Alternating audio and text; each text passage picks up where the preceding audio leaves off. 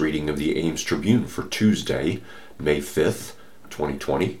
Your reader today is Dave Sauerman, and you are listening to IRIS, your Iowa radio reading and information service for the blind and print handicapped.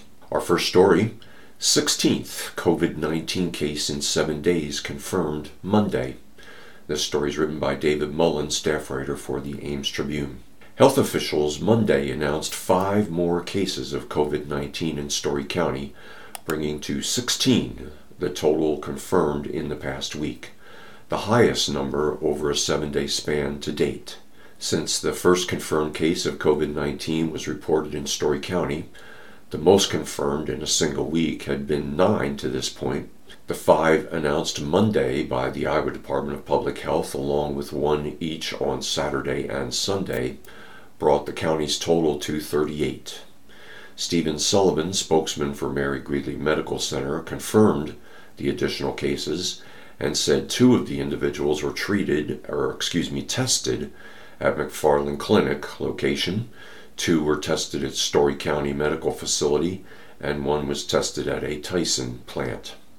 Sullivan did not know if the person tested at Tyson is an employee. Of the new cases announced on Monday, the State Health Department confirmed 1 was Story County's first child to be diagnosed. 2 patients, ages ranged from 18 to 40. 3 patients range from 41 to 60, and 1 patient is 61 to 80 years of age. Statewide, Governor Kim Reynolds announced 534 new confirmed cases of COVID-19, as well as 4 deaths during her daily press conference on Monday morning. There were 19 deaths as of Tuesday morning. During her daily press conference on Monday, as of Monday, 9,703 Iowans have been tested positive for COVID-19, and 188 have died of the disease. Throughout Story County, 841 residents have been tested for the novel coronavirus, and of the 38 who tested positive, 26 have fully recovered. Our next story, a former Story County treasurer is accused of theft and burglary. This story is written by David Mullen, staff writer for the Ames Tribune. Former Story County treasurer Renee M. Tweed faces a charge of second-degree theft after allegedly taking more than $5,000 worth of property from a truck belonging to her husband, from whom she is separated, authorities said. Tweed also was charged with third-degree burglary and operating a vehicle without the owner's consent. Both are classified as aggravated misdemeanors. If found guilty of all charges, Tweed could face a maximum sentence of 9 years in prison and a fine of up to $20,000. Multiple attempts by the Tribune to reach Tweed on Monday were unsuccessful. Tweed, who is 51, elected county treasurer in 2010, lost a re-election bid to current county treasurer Ted Rasmussen in 2018. An employee of the office sued her that year, alleging age discrimination. The lawsuit was dismissed in July 2018 after a settlement. According to a criminal complaint filed by Story City Police, Tweed allegedly went April 27 to a residence in the 500 block of Broad Street, where surveillance footage showed she entered and moved her husband's 2011 GMC Sierra truck. She rummaged through the truck for about 30 minutes, looking for property of value, and was seen leaving in another vehicle with a backpack from the truck, according to Matt Sportier, Story City's police chief. The complaint said that minutes later, Tweed returned to the truck and was seen removing its trailer hitch and the hitch from another truck belonging to her husband, who Sportier identified as Seth Tweed. When Seth reported the incident to the authorities, he said $4,000 in cash and other items such as trail cameras worth an estimated $1,150 had been taken from the vehicle, Sportier said. Local authorities said that Renee Tweed was spotted Sunday at a local market. They detained her and took her to Story County Jail in Nevada. She was then released on Monday on a $20,000 bond.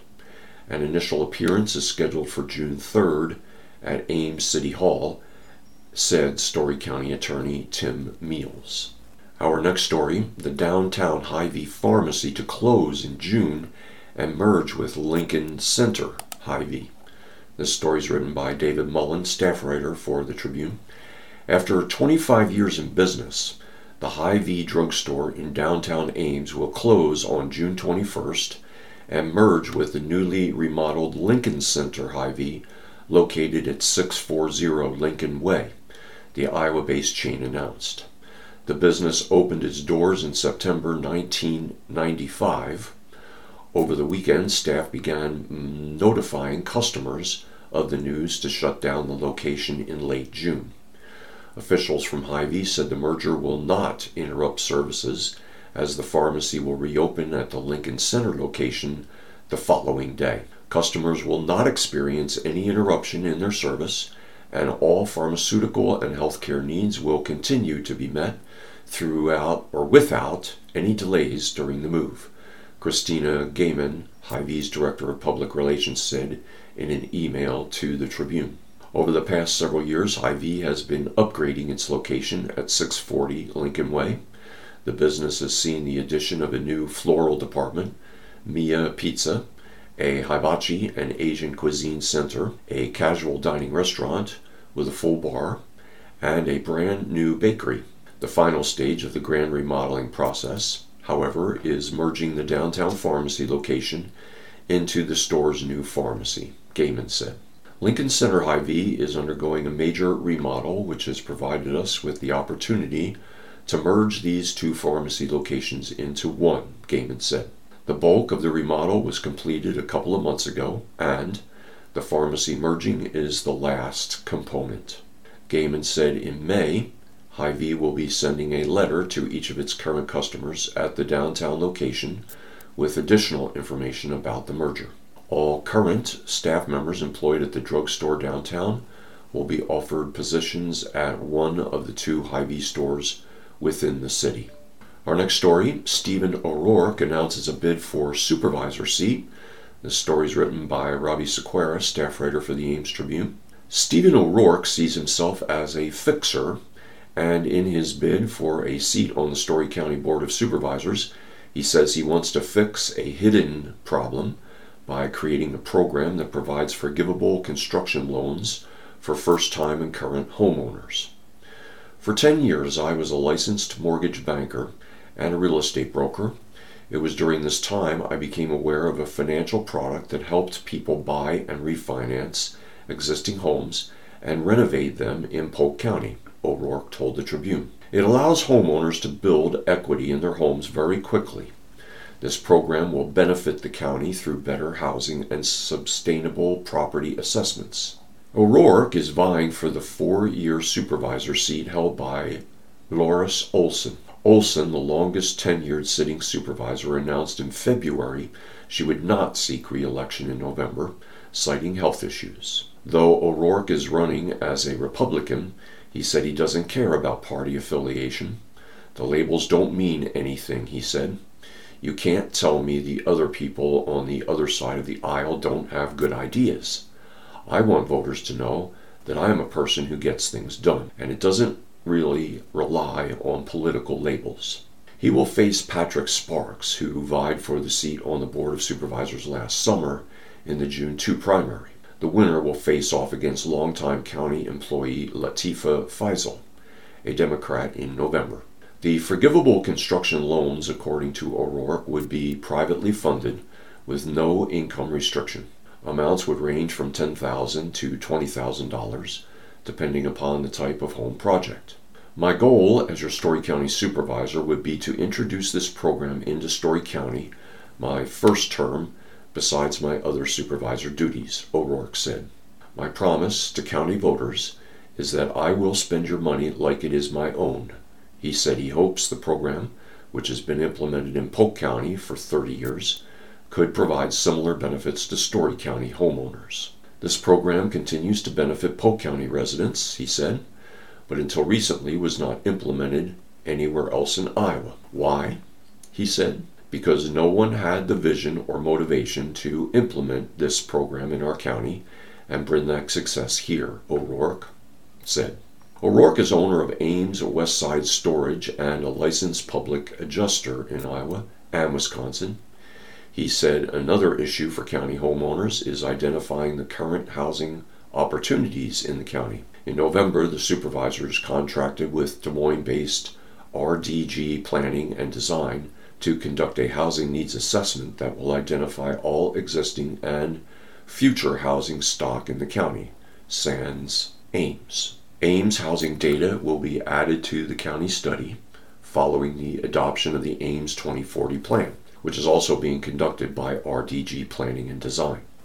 It will be the first time the county has conducted a housing needs study since 1997. O'Rourke, who has lived in Ames, Nevada, and Maxwell, said his first run for the public office is about representation for all county residents. County residents from Zering, Maxwell, or Nevada want a supervisor who knows the area, knows what they are dealing with, and aren't just in Ames, he said. In light of restrictions on in-person campaigning efforts due to COVID-19, O'Rourke has had to resort to unconventional means of spreading his message and campaigning for 99 cents. For 99 cents, he was able to purchase a domain name entitled StoryCountySupervisor.com, which leads to his campaign website. Additionally, despite being a primary, O'Rourke said he plans to get through the primary with just $300, and that he is not seeking donations. He's just seeking the confidence of county voters. I'm not seeking donations to push through the June 2 primary, he said. I'm looking for people to reach out and find out what I can bring them as a Story County supervisor. And the final story on the front page, the Board of Regents proposes a tuition freeze for the fall 2020 semester. The story by Kylie Wellendorf, staff writer for the Tribune. Iowa universities and students may not see an increase in tuition and fees for the fall 2020 semester. During Monday's Board of Regents virtual special meeting, Chief Business Officer Brad Berg unveiled a proposal that tuition and fees remain flat for the fall 2020 semester. The board is scheduled to consider the proposal June 4, according to Berg.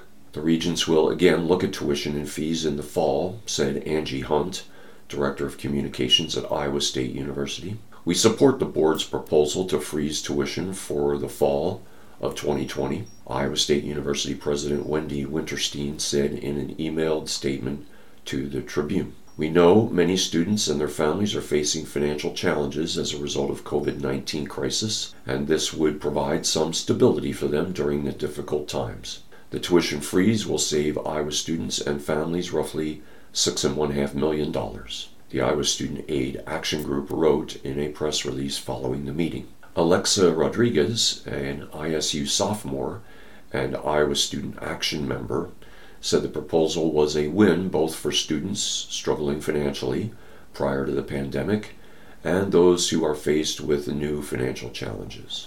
It's very exciting, Rodriguez said. Iowa Student Action has been working for this for the past 2 years, and what it means for students all around is we won't see an increase in tuition every year that we're here, which is already an issue before the pandemic. It shouldn't have taken a pandemic for the Board of Regents to realize that freezing tuition would really help out students who are currently struggling to afford the raise in tuition costs. According to the Iowa State Office of Registrar for the price tags for most majors at the university, they are, for undergraduate residential, $4,021, for undergraduate non-residential, $11,615, for undergraduate international, $12,431, for graduate residential, $4,879, for graduate non-residential, $12,360, and for graduate international,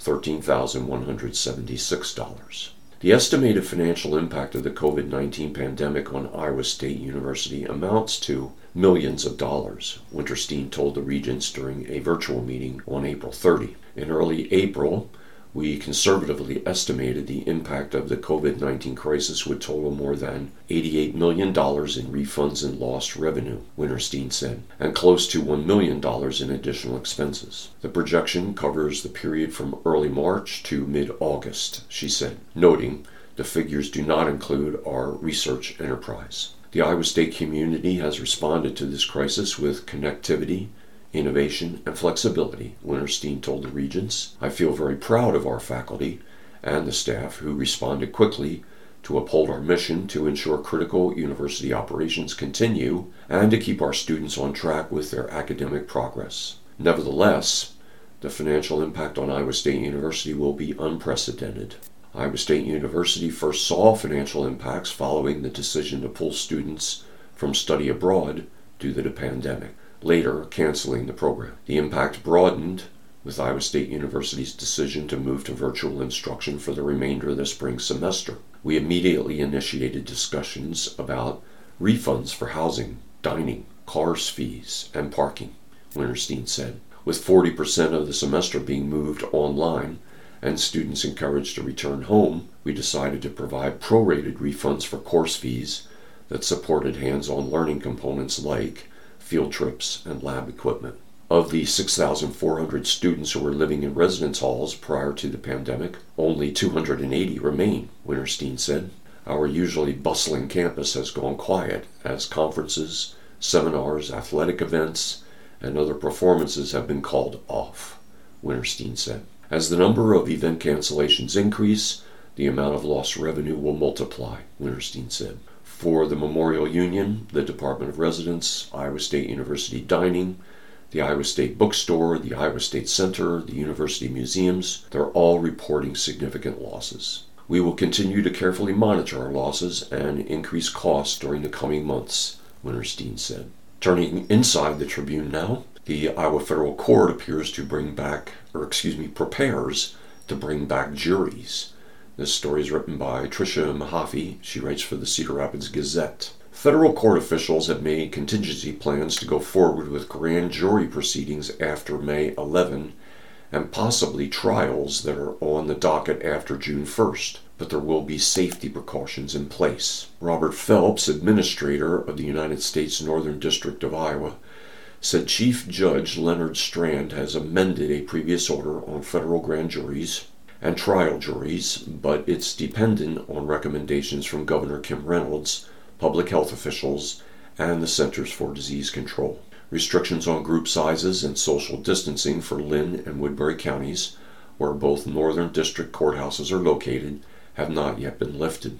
Reynolds' orders affecting these counties expire May 15, unless she changes them by then. Phelps said if a grand jury is called later this month, the courts have enough space for social distancing. The grand jurors serve 2-year terms and have already been selected. The plan is to move the proceedings into one of the largest courtrooms we have so that everyone is a minimum of 6 feet apart, Phelps said. A grand jury of 16 to 20 people will be spaced out in whatever courtroom we use because the public is not allowed in the courtroom during grand jury proceedings. Phelps said he and jury administrators have been talking with members of the grand jury about the precautions they plan to take to protect their health and provide a safe environment. Most people understand the serious nature of the judicial process.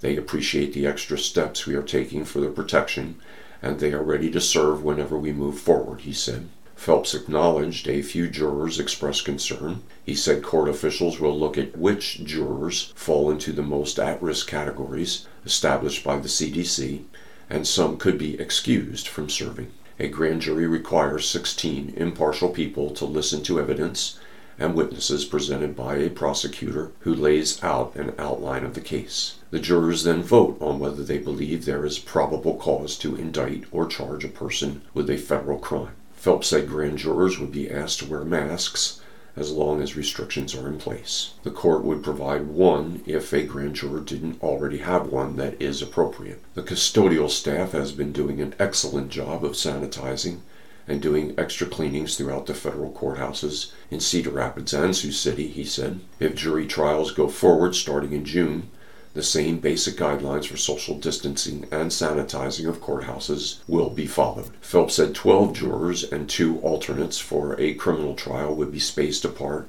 in the jury box, and chairs would be added in front of it during jury selection. The prospective jurors not in the immediate panel being questioned would be seated in two or more other courtrooms to allow social distancing and could watch a live stream of the selection process. Strand, in his order, said if the defense or prosecution wants a continuance of a trial set for June 1st or after, due to public health concerns, the presiding judge would have discretion to consider the request. Most people understand the serious nature of the judicial process. They appreciate the extra steps we are taking for their protection, and they are ready to serve whenever we move forward. Our next story, Trump's choice for watchdog over pandemic funds vows vigilance. This story is written by Shalaya Moshin and Laura Davidson.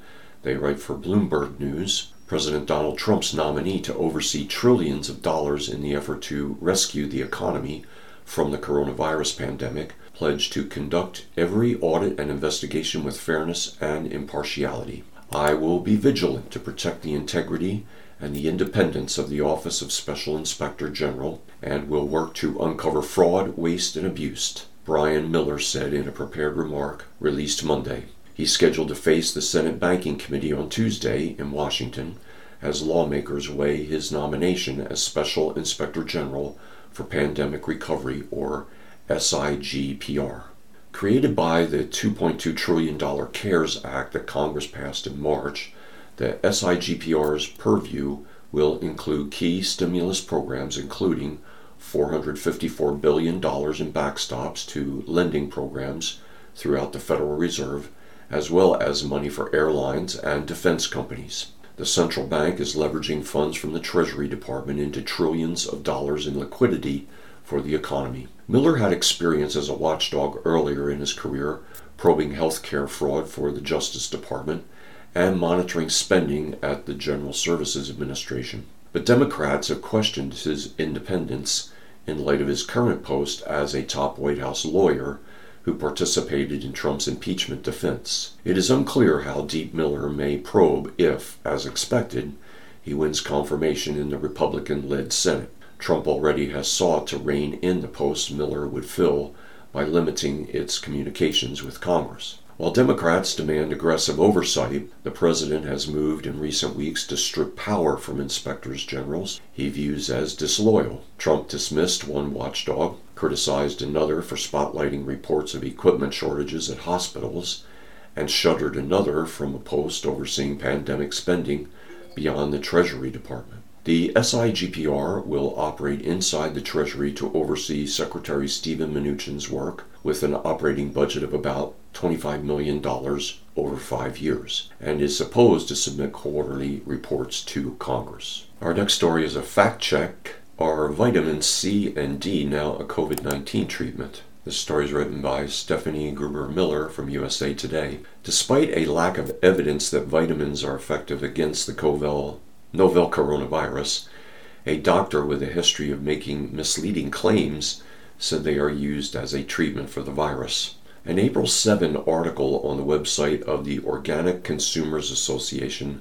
by Joseph Mercola headlined Vitamin C and D finally adopted as coronavirus treatment, claims that vitamin C and D are now finally being adopted in the conventional treatment of novel coronavirus. Mercola is a doctor of osteopathy who promotes alternative medicines. The United States Food and Drug Administration has issued Mercola at least 3 warning letters accusing him of making false or misleading claims about products he promoted on his website. The information he's putting out to the public is extremely misleading and potentially very dangerous, Dr. Stephen Barrett told Chicago Magazine in 2012. In an article about Mercola, Barrett runs quackwatch.org, a medical watchdog website. He exaggerates the risks and the potential dangers of legitimate science-based medical care, and he promotes a lot of unsubstantiated ideas and sells certain products with claims that are misleading.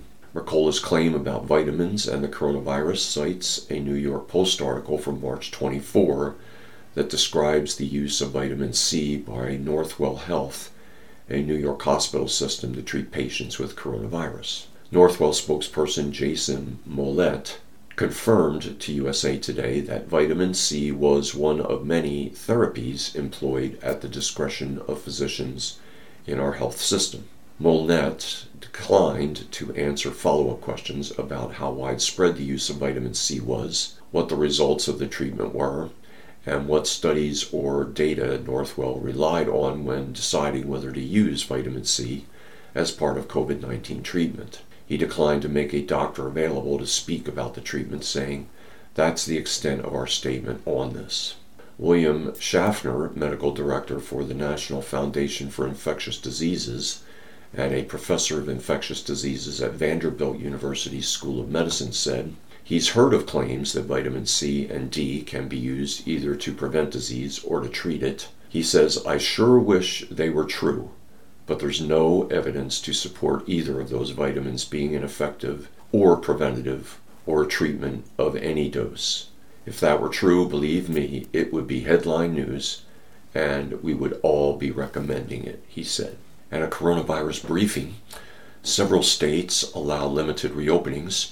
Monday brought a flurry of reopenings across the country, including gyms, fitness centers, indoor athletic facilities in Arkansas, and restaurants, bars, casinos, breweries, distilleries in Montana. Kansas will begin a three-phase reopening strategy upon the expiration of its statewide stay-at-home order, and Colorado and Minnesota will begin opening non-essential businesses. In California, sparsely populated Modoc County reopened on Friday against the state's stay-at-home order. Yuba and Sutter counties, each with few cases of the coronavirus, are allowing businesses including restaurants, retail operations, gyms, hair salons, and public spaces to reopen as long as people can follow social distancing guidelines.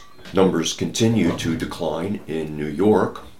New COVID-19 cases, hospitalizations, and intubations are continuing their slow but steady decline in New York, Governor Andrew Cuomo said Monday. Sunday's death toll of 226 was the fewest in several weeks, but Cuomo remained solemn.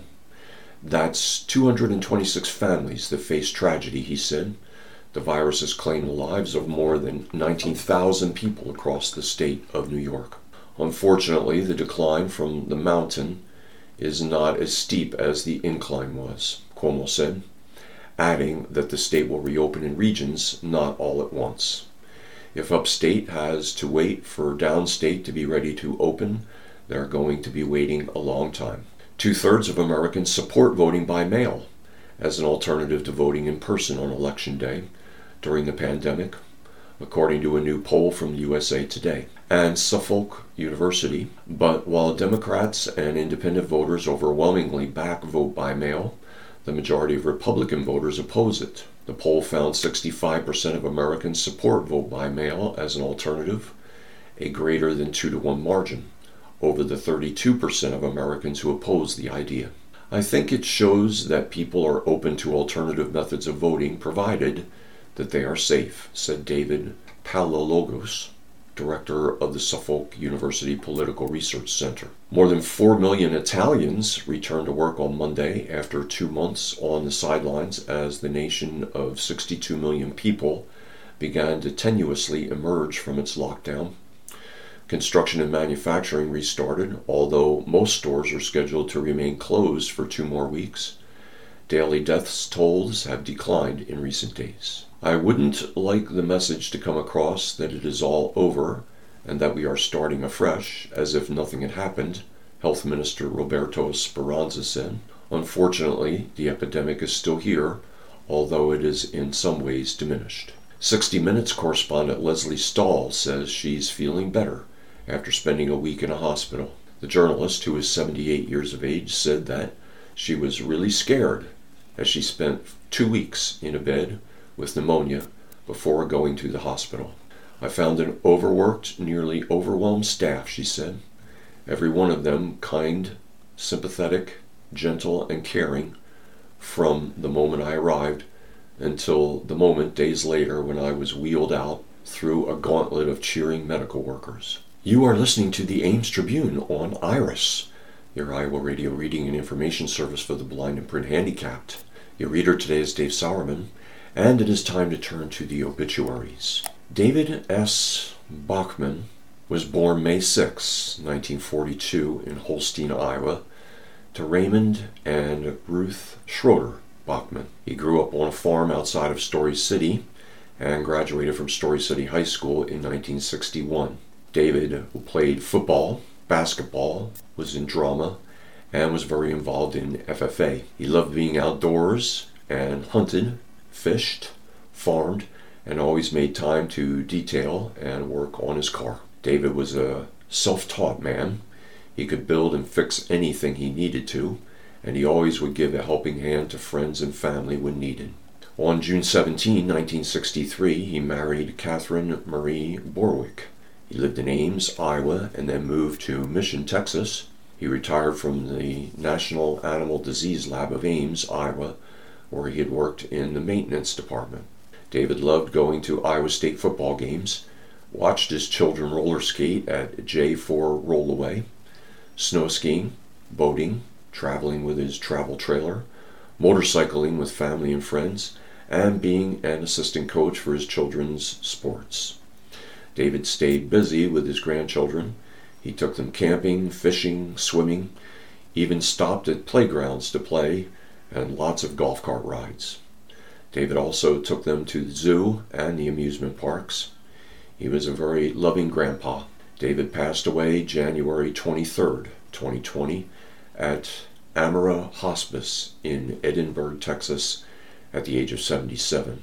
We would like to give a special thanks to the close friends and family who stood by us the last few weeks of his life.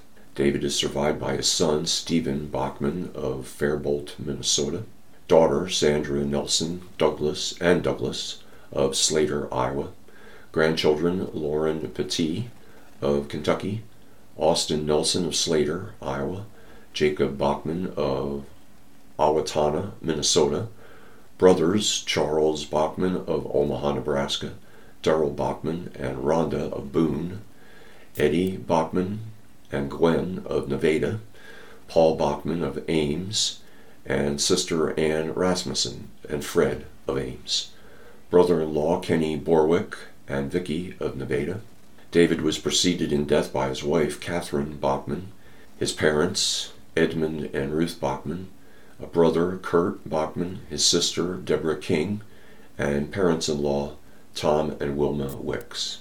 Memorial contributions can be made out to the Ballard Clay Bombers, a trap team. David was proud of his grandson, Austin Nelson, who is a participant in the sport. Due to the COVID-19 pandemic, no public services will be held. Online condolences may be directed to Grandin Funeral and cremationcare.com. Margaret Henning, age 101, of Maxwell, Iowa, died Thursday, April 30th, at Israel Family Hospice in Ames. Due to state and federal guidance on gatherings due to COVID-19, the family will not be having a public memorial at this time.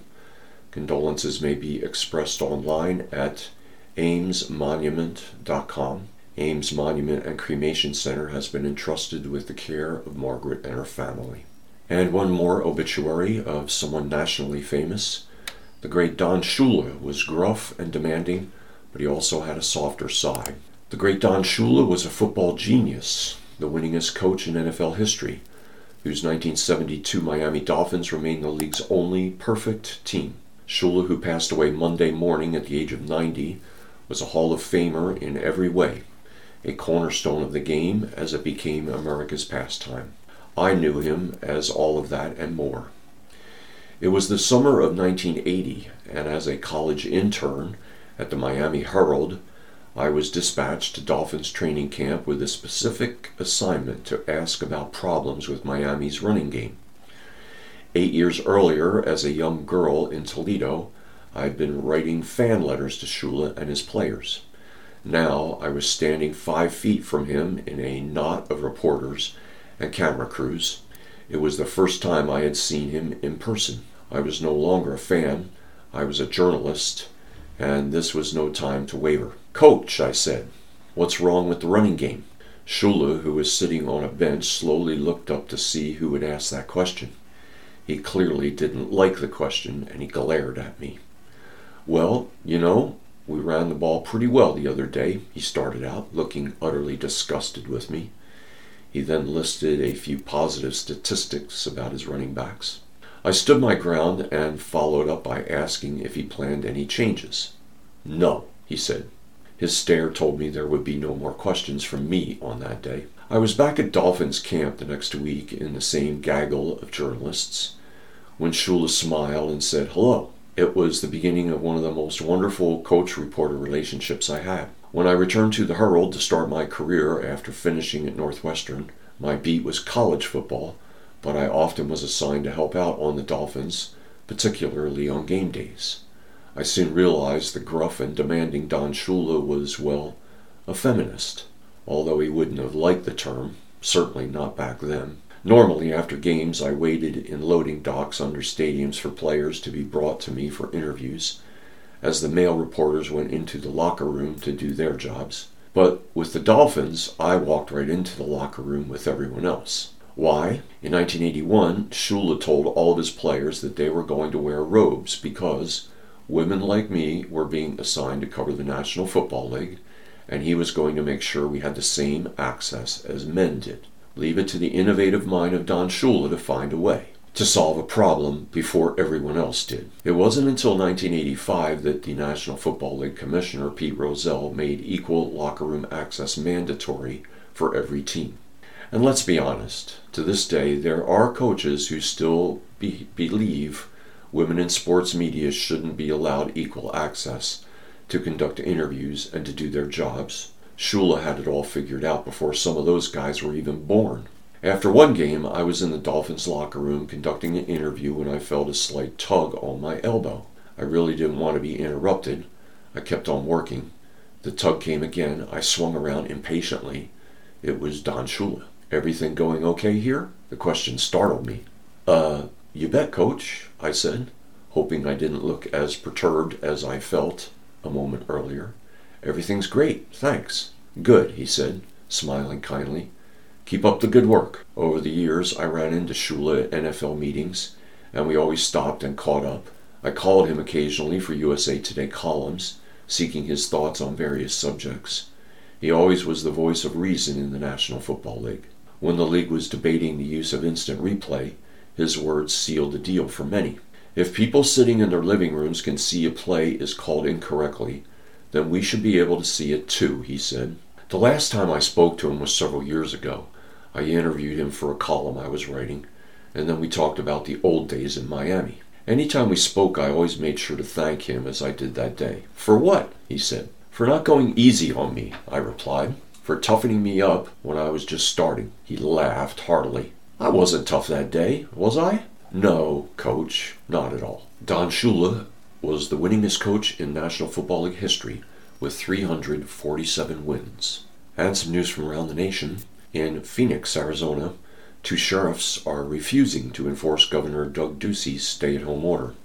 Mojave County Sheriff Doug Schuster and Pinal County Sheriff Mark Lamb both said they are not going to hand out fines or citations or arrest people who disobey the governor's mandate that has been extended through May 15. And from Little Rock, Arkansas, the Arkansas Department of Corrections said Sunday that 2 more state prison inmates who were being treated for the coronavirus have died. Department spokesman Solomon Graves said medical officials would determine the cause of the deaths at the Cummins unit. From Yuba City, California, 2 more counties in Northern California allowed many businesses to reopen Monday in defiance of Governor Gavin Newsom's orders intended to slow the spread of coronavirus and prevent the healthcare system from being overwhelmed. Yuba County and adjacent Sutter County followed the lead of Modoc County on Friday. In Denver, Colorado, a retired paramedic who died from coronavirus after volunteering to help combat the pandemic in New York City was honored Sunday as his body was returned to Denver. Paul Carey, age 66, who worked 32 years as a firefighter paramedic in the Denver suburb, died April 30, a month after he began working in New York. And from Hartford, Connecticut, workers at the state's only nuclear power plant worry managers are not taking enough precautions against coronavirus after 750 temporary employees were brought in to help refuel one of two active reactors. 10 employees at the Millstone Power Station in Waterford have tested positive for the coronavirus, and the arrival of the temporary workers alarms some of the permanent employees, the Day newspaper reports. From Wilmington, Delaware, police are arresting and ticketing far fewer people during the coronavirus. Some police chiefs say the sharp drop is due to fewer people being out and about. Others acknowledge that the times require a change in strategy, with orders to their officers to use more discretion in deciding whether to make traffic stops. From the District of Columbia, Washington, D.C., a high school senior in D.C. has spearheaded an effort to get thousands of critical face shields into local hospitals using an online community of 3D printer enthusiasts. Georgetown Day High School senior Joanna Docketer-Loeb, a self-professed news junkie, says he was transfixed by television footage of the suffering on such a large scale caused by the coronavirus pandemic. From Daytona Beach, Florida, seniors at two high schools won't be taking the traditional walk across the stage to receive their diplomas. Instead, they will be driving across the finish line at the Daytona International Speedway on May 31st. And from Atlanta, Georgia, the region's largest malls have begun reopening, though not all the stores inside are restarting business, as restrictions enacted in the state because of the coronavirus have been eased. From Hilo, Hawaii, tenants and landlords have been offered free mediation services by a Hawaii County program aimed at preventing a flood of evictions following the expiration of an eviction ban during the health crisis. From Boise, Idaho, a plan to reopen Idaho during the coronavirus pandemic hinges on understanding what the state and individuals have to do to defeat the illness. The co-chair of Governor Brad Little's COVID-19 testing task force said, the Republican governor's four-stage plan to reopen the state by incrementally lifting restrictions spaced by roughly 2-week intervals started on Friday. In Lena, Illinois, a small church defied crowd restrictions in the state's latest stay-at-home order, holding a Sunday service with dozens of people. Roughly 100 people attended. The beloved church in Lena, according to WREX television. And in Woodward, Iowa, 6 residents at a facility for people with intellectual disabilities have tested positive for the new coronavirus, although none have shown symptoms of COVID-19, according to officials. From Topeka, Kansas, shuttered retailers, dine-in restaurants, and offices in some parts of the state reopened on Monday as Governor Laura Kelly gradually begins lifting stay-at-home order instituted because of the coronavirus. In Lexington, Kentucky, a history museum is asking for submissions to document how the coronavirus has affected lives.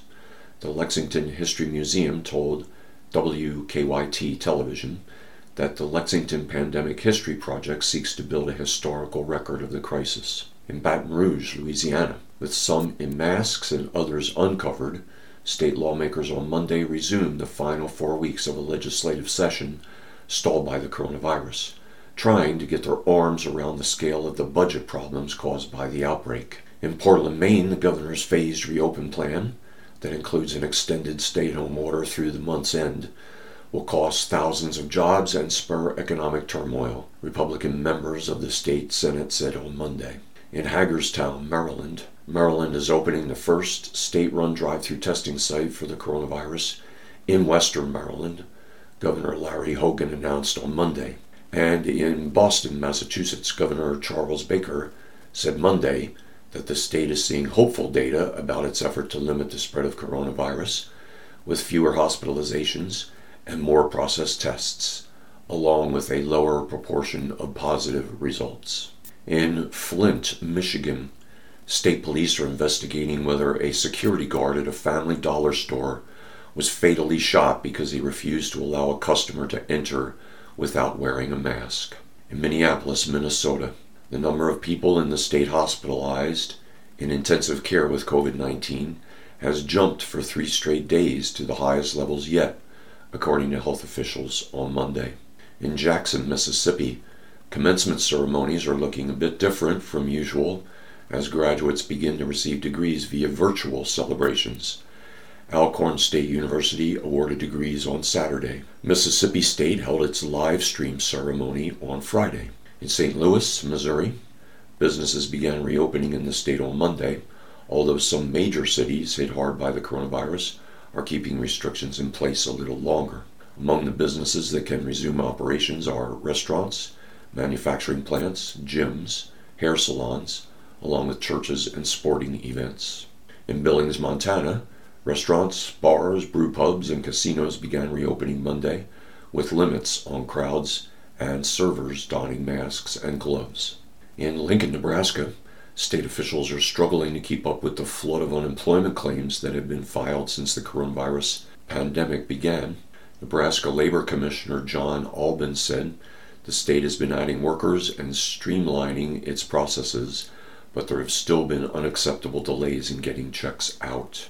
In Eunice, New Mexico, officials say the city will open its library, youth center, and activity center 2 weeks ahead of a plan outlined by Governor Michelle Lujan Grisham, the Hobbs News-Sun reports. And in New York City, New York, the mayor rejected calls Monday to stop having police officers enforce social distancing during the coronavirus crisis after one officer was caught on video pulling a stun gun on a man and violently taking him to the ground. From Charlotte, North Carolina, a judge has ordered public officials to turn over detailed information and identify what steps they are taking to prevent coronavirus outbreaks in state prisons. From Grand Forks, North Dakota, a widespread outbreak of the coronavirus that has shuttered a wind turbine plant in the city and initiated a massive contact tracing effort has led many of the state's largest manufacturers to review and relay their safety measures. Officials with 2 of the state's largest plants, a window and door maker, Marvin, and agriculture and construction components producer John Deere Electronic Solutions, say there are new rules of the road. In Columbus, Ohio, Governor Mike DeWine lit into protesters Monday, saying some had crossed the line when it came to how they were treating the media and state health care director, Dr. Amy Acton. "Come after me. I'm fair game. They are not," DeWine said. In Oklahoma City, Oklahoma, the capital reopened to the public on a limited basis this week as the legislature prepares to return, and residents are starting to return to businesses amid the coronavirus pandemic. In Portland, Oregon, state officials reported the number of Oregonians sick enough to be hospitalized with coronavirus hit a new low on Sunday. In Harrisburg, Pennsylvania, the state has passed 50,000 confirmed coronavirus infections, health officials reported on Monday. The numbers of new infections and deaths have been trending down, prompting Governor Tom Wolf to allow construction work to resume, golf courses, marinas, and guided fishing trips, and privately owned campgrounds to reopen. In Providence, Rhode Island, lawmakers face some tough decisions as the state emerges from the coronavirus crisis and tries to plug a budget gap of at least $400 million. But higher taxes appear to be off the table, several legislators told the Providence Journal.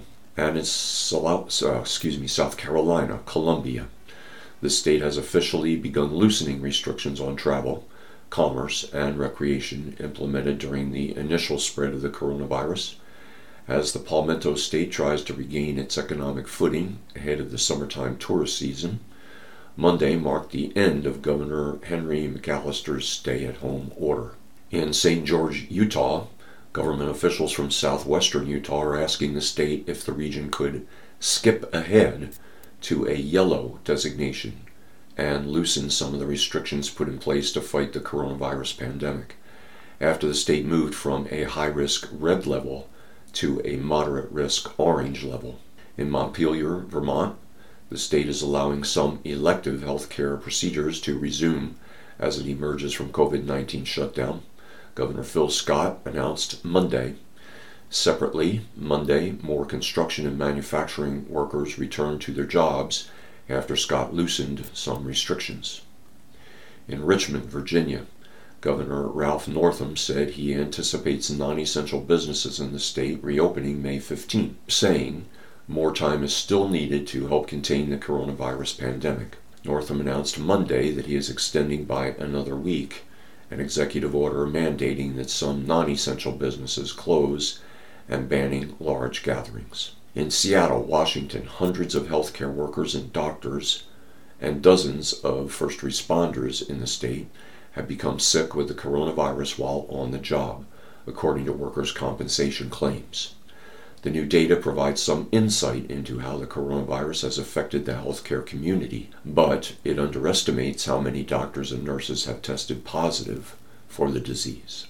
In Charleston, West Virginia, some restaurants are balking at the chance to reopen as Governor Jim Justice's plan to get the state's economy moving again in response to the coronavirus enters its second week. Starting on Monday, Justice's reopening plan induces small businesses with fewer than 10 employees, restaurants with outdoor seating, barbershops, and dog groomers. In Madison, Wisconsin, Governor Tony Evers on Monday announced that every nursing home resident and worker in the state will be tested for free for the coronavirus. And in Cheyenne, Wyoming, a round of intensive testing for the coronavirus among patients and staff at the state's primary psychiatric hospital turned up no new cases. Our next story, it's only May, but Christmas is already in doubt. The story is written by Matthew Townsend. He writes for Bloomberg News. Even with the U.S. economy expected to reopen in the coming months, investors should be prepared for this holiday shopping season to be filled with lumps of coal. In a best-case scenario, retailers who shuttered their locations to slow the spread of the coronavirus would start operating them again in May and June, but many chains in hard-hit discretionary categories like apparel would see sales fall 5 to 10% during the holiday shopping season from a year ago, according to Fitch, the ratings company. The reasons are many. Unemployment will remain high because lots of furloughed workers won't be brought back as companies cut costs or don't reopen. A downturn in consumer psychology will boost an already high savings rate, and the risk of a second outbreak of the virus in the fall will hang over everything. We're assuming the customer is pretty slow to come back to all these stores, said David Silverman, an analyst for Fitch, which recently downgraded chains such as Victoria's Secret, owner L Brands Incorporated. Things might not be completely fine until there is a vaccine, and that could take a year or more. There's also a big question over whether chains will have enough goods in stock for Christmas. Virus-triggered shutdowns upended supply chains and weakened the industry's finances. Retailers also upset vendors after canceling orders and will now need them to ship again. This doesn't bode well for an industry that has long been troubled. When state governments ordered the temporary closing of stores not deemed essential, it served as a blow to some of the weakest parts of the discretionary retail, such as department stores and clothing chains. Even with essential retailers like Walmart and Home Depot remaining open, U.S. store visits fell 98% in April, according to Prodico. Despite the boom in e-commerce, U.S. brick-and-mortar locations will generate about 80% of the retail industry's sales during Christmas shopping, according to Research Consumer Growth Partners. That raises questions about what happens to an event like Black Friday, the season's unofficial kickoff in late November, when chains draw crowds with deals on televisions, kitchen knives, and all that foot traffic drives lots of lucrative spur-of-the-moment purchases that e-commerce has not replicated nearly as well. For many chains, those in-person impulse buys are what makes their business models work. Given the concerns about the virus and the added hassle of shopping with social distancing measures like capacity limits, retailers will also have to work extra hard to entice customers to stores, according to Rice Hornball, a former JCPenney company executive who now is the Global Chief Merchandising and Marketing Officer for Navy Exchange Service Command, a chain of stores for service members with $2 billion in sales that's remained open during the pandemic. And that brings us to the end of reading the Ames Tribune for this Tuesday, May 5, 2020. Your reader today has been Dave Sauerman. Thank you for listening to IRIS, your Iowa Radio reading and information service for the blind and print handicapped.